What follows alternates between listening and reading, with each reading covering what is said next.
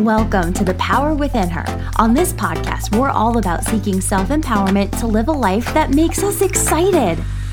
My name's Megan. I'm a nerdy and super enthusiastic writer and professor with a PhD in English. Together, we'll get intentional by embracing the power of critical thinking and personal growth to achieve those dreams on our hearts. Let's break free of societal expectations, create new stories that serve us, and have some fun with the process of growing into the type of women who embrace the incredible power and potential within ourselves. Are you excited? Let's do this.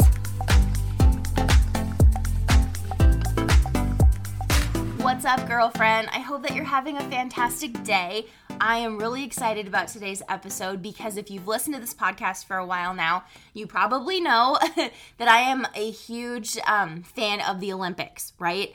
And I just think the Olympics is so fantastic because you get to witness such incredible displays of athleticism and talent and drive and guts and resilience. It's just the coolest thing ever, in my opinion. And I think there's so much that we can learn from such a high level of performance. And then, of course, also the interviews with the athletes, like whether the athlete has done exceptionally well or things didn't go as planned.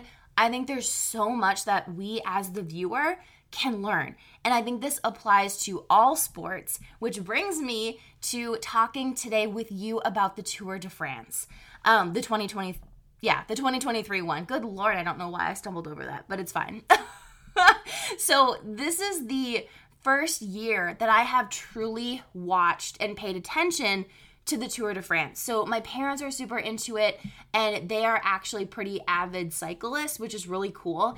And when my husband Roger and I were visiting them a couple of weeks ago, more than a couple of weeks ago now, around the 4th of July, the tour had just started, right? And then every night we would sit down with our ice cream bowls and, my parents and I and Roger, we would watch the Tour de France. And I got totally hooked, totally hooked on this amazing sporting event, right? It was just so much fun to watch because honestly, it's unlike any other sport I've ever personally watched. With swimming, because if you've listened to this podcast as well, you know that I was a college swimmer. And in swimming, when you race, it's about time and it's about place, right? So the swimmer with the fastest time wins. It's very simple, right? It's very simple. It's very straightforward. But with the Tour de France, it's completely different. And please, I apologize. If you are an avid cyclist and you know so much about the Tour de France, I am so sorry if I messed this up. But what I'm gathering from the Tour de France is that it's this one giant long race. It's broken up over 21 stages, which is the total of like 3 weeks, right? So 21 solid days of racing, right? And it's about time, and it's about points, and it's about place. And then there's just like a ton of other different components where there's sprinting and mountain climbing and stage winning. And what I also gathered is that you can win the entire thing, even if you only win one stage of the tour. So this year's winner, Jonas Vingegaard, he only won one stage of the tour, but he managed to win the entire thing, right? And like I said, I don't understand everything about cycling or the tour yet, but it's this interesting, fun journey to get into it, right? But bringing it back around to the point here and why I wanted to record an episode on this, what I find the most interesting and applicable to me as an ambitious woman that you also might find applicable to you as well as an ambitious woman is that the Tour de France has made me think a little bit more critically about that common phrase that we use a lot of the time when we talk about chasing goals, which is it's a marathon and not a sprint.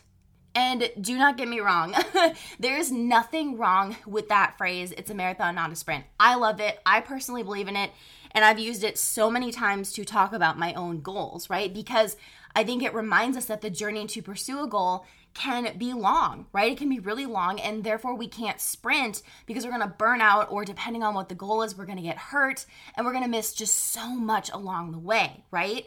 I'm a big fan of that phrase, it's a marathon, not a sprint, because it encourages that sense of consistency and steadiness, which is really awesome, right?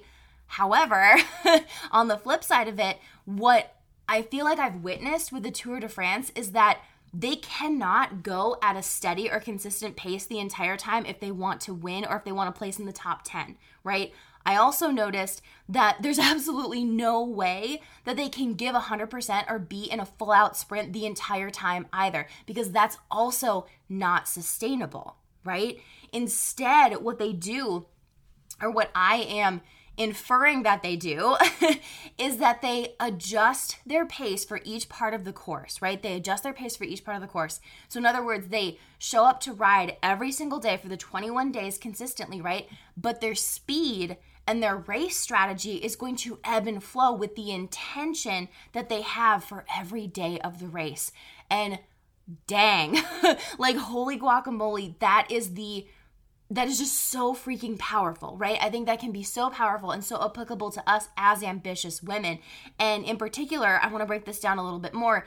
It has been a crucial reminder for me of two things that I really want to share with you. So number one, it's not in our best interest to just lock in at a certain pace and to stay there forever as we chase our goals, right? It's an unrealistic expectation to say that to get where we want to go, we've got to be constantly hustling, or the flip side, to be super slow and steady the whole time, right?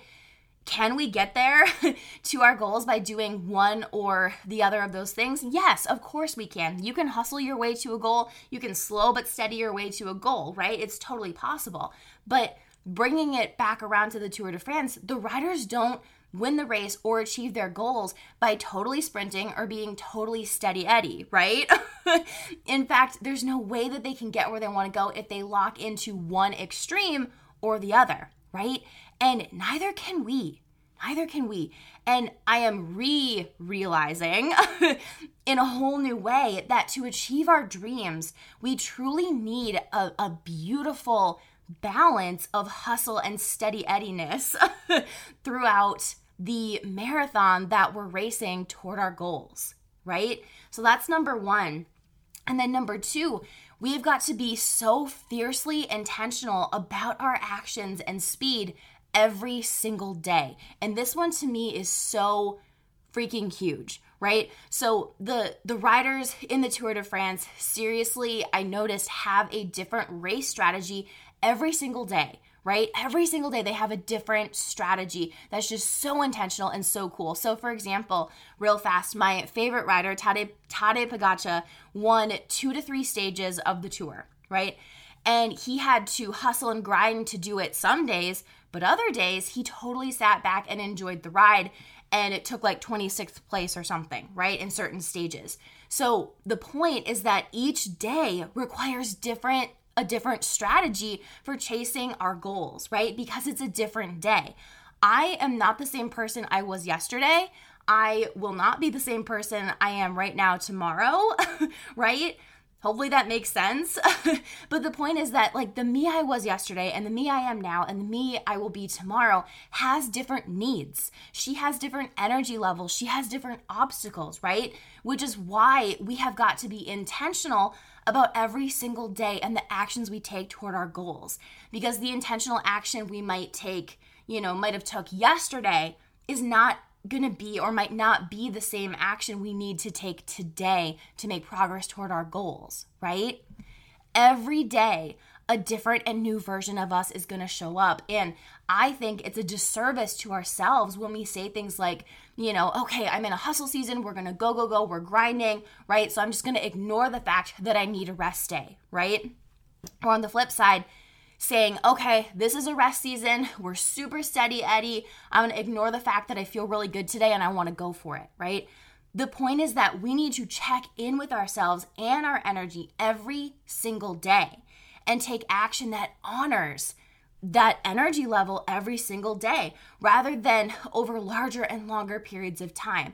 I think that if we do that, the journey is going to be more enjoyable and sustainable and fun, right? Because I don't know about you, but one of the things I've done in the past is say things like, okay, this is a hustle season, so every day I'm up and I'm grinding and I'm going, right? And throughout that hustle season, there were some days where I didn't want to hustle. I wanted to take a break. I wanted to slow down, but I'm like, no, I can't do that, right? I think we put so many unrealistic, unintentional expectations on different seasons, and we label them with these big overarching labels of hustle and rest and whatever, right? And then we think we have to lock into it and go, go, go. But really, that's not in our best interest, right? So to wrap up today's episode, I just want to say that this new way or this new approach to taking action feels so freaking good. And I think it's going to be so revolutionary for me and for my own fulfillment and the pursuit of my goals, which is why I wanted to share it with you, because we're in this together. And I don't think that the definition of what it means to be an ambitious woman is nose to the grindstone all the time, or taking big action day in and day out, or hustling for seasons on end, right? It's also not just kicking your feet up and taking no action day in and day out, or lying around forever, right?